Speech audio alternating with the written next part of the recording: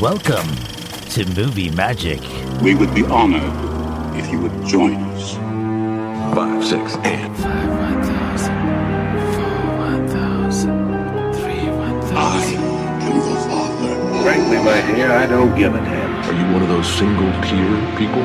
All the dogs in King's Landing howl through the night. They cry out for their true queen. I'm Batman. Name's Bond, James Bond. One of them leads to the castle at the center of the labyrinth, and the other one leads to certain death. Go ahead, make my day. He sounds like quite a man. A passenger has died on the train. Who gave the order to kill me? Movie Magic with Colin Gomez, Money FM 89.3. Commence primary ignition. Valentine's Day falls on Monday, and so this weekend on Movie Magic, I'm going to recommend some Valentine's Day movies that you could spend your time with the one you're in love with or might be falling in love sometime soon. And then we're going to pay tribute to a person who was involved in thousands of movies. Who can this be? Stick around to find out. Now, I'm not going to talk about the latest Valentine's Day movie that's in the cinemas right now, like, the one with Jennifer Lopez and Owen Wilson in it, Marry Me. Well, just by watching the trailer, I know it's going to be a cheesy romantic movie made just in time for Valentine's Day. It falls into my disposable movie bin, like a one-time used disposable face mask. But don't let what I said stop you from watching it. I do, however, have some movies lined up for you that have a long shelf life. These are the kind of movies that you can watch over and over again and still not get sick of. The first romantic movie I'm going to talk about had a small budget. It only cost about $5 million to make. It stars Patrick Swayze and Jennifer Grey. This forbidden love story comes with award-winning music and, of course, dancing. Sexy dancing. Well, that was one of the titles that the producers wanted, but eventually it was called Dirty Dancing. Patrick Swayze and Jennifer Grey had the best on-screen chemistry in this movie. But did you know that off-screen, they couldn't get along at all?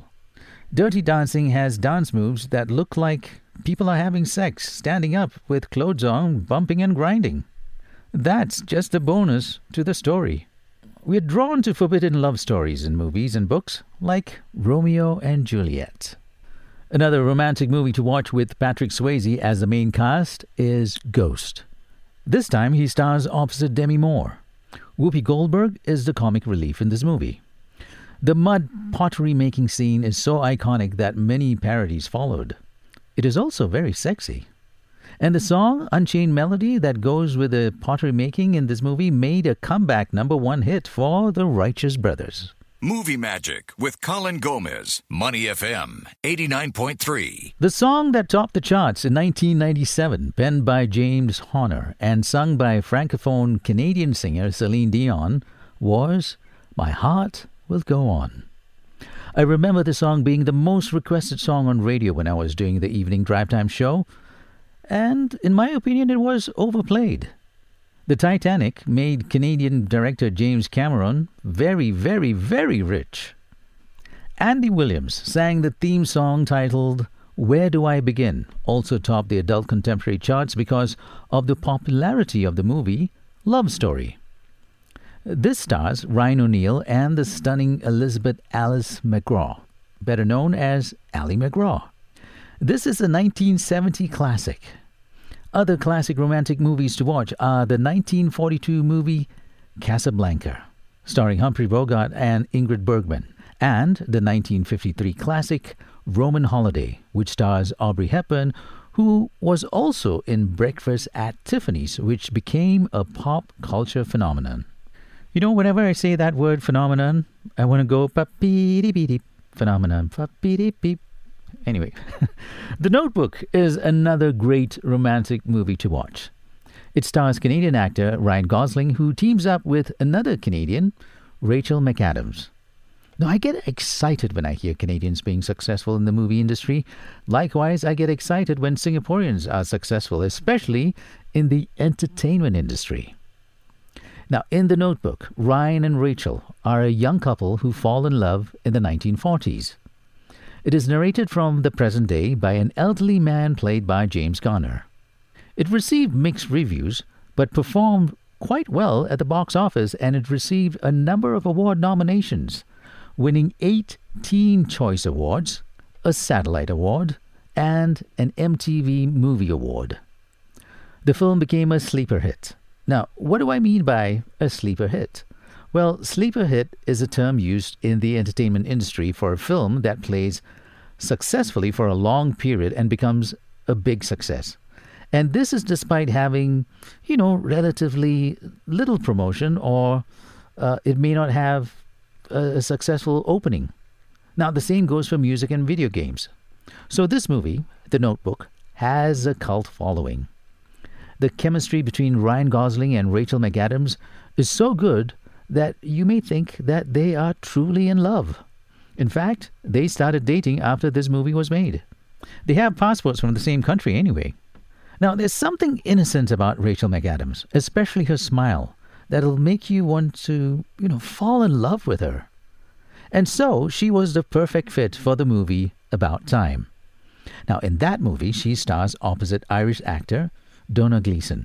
The pale-looking General Hux in Star Wars Episodes 7, 8, and 9. He also played the role of Bill Weasley in Harry Potter. Now, About Time is about a young man with the ability to time travel when he goes into a cupboard, and he tries to change his past in hopes of improving his future. It's a well-written script, and I love time travel movies. Yes, I know, the nerd in me is showing, isn't it? Now, speaking of good writers, When Harry Met Sally is a romantic comedy film written by Nora Ephron and directed by Rob Reiner. It stars Billy Crystal as Harry and Meg Ryan as Sally. Now, do you want to know how this film came about? Well, you see, director Rob Reiner just got divorced. Then an interview that Nora Ephron conducted with Rob Reiner provided the story for Harry. Sally was based on Nora Ephron and some of her friends. Billy Crystal then came on board and made his contributions to the screenplay that made Harry a little funnier. The film is about two human beings of the opposite gender being just friends. Now, can a man and woman be just friends and not be romantically involved? Well, the answer is yes, because in my life, I have quite a few friends that are ladies. In fact, I have more friends that are ladies than men. We hang out, and it's not in a romantic way. We laugh, eat, drink, share stories, go for movies and plays because we feel safe and comfortable around each other, like normal friends do. And my wife trusts me so much, and I'm madly in love with her, that I don't cheat on her. You've Got Mail, which was released 1 year before When Harry Met Sally, is also another movie from the typewriter of Nora Ephron. Her writing is all over in this one too. The movie stars Meg Ryan and Tom Hanks. Sliding Doors is a great romantic movie, and I don't want to say anything more as I might just give away the premise. Let's say it's all about the choices you make. That's all I'm saying. If Beale Street Could Talk, oh yes, this is a 2018 movie which I raved about here on Movie Magic when it was released, and it's one of those movies, 30 years from now, will still be a favorite because it has a long shelf life, and it's just great. Now, when it comes to musicals, there are so many love stories to choose from. Moulin Rouge is one of them, and I love that movie.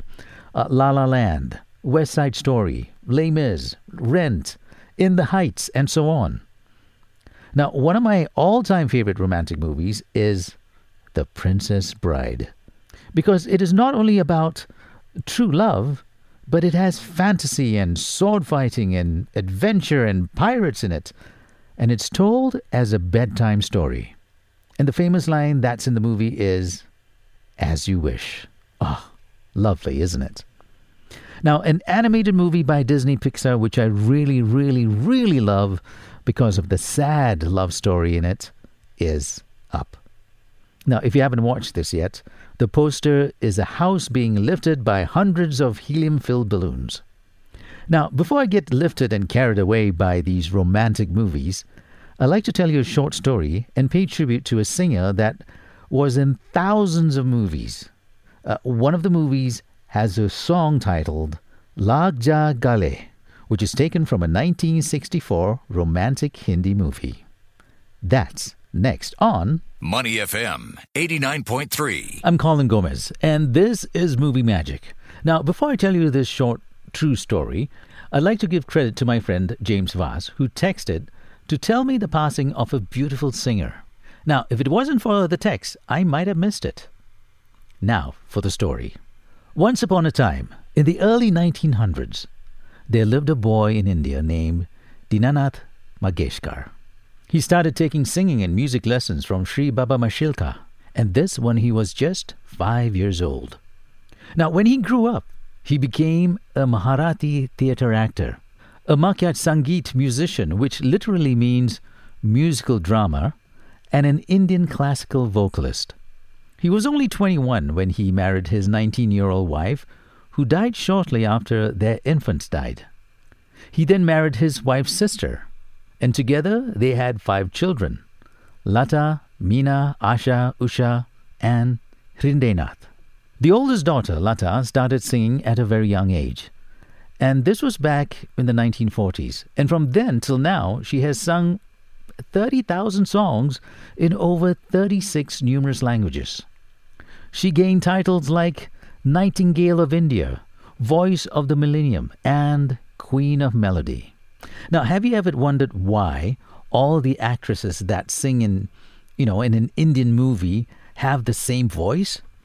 That's because it comes from the voices of the Mangeshkar family. I'll touch on that in just a bit.